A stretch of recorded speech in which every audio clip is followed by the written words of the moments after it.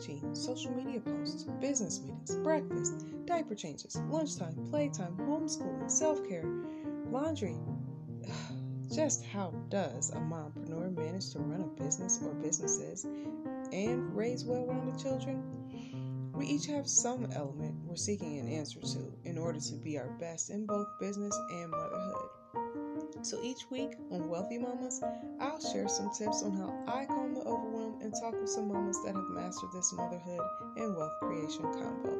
From routines to Zoom meetings, Wealthy Mamas is going to share with you exactly how to dominate in the business market and the household.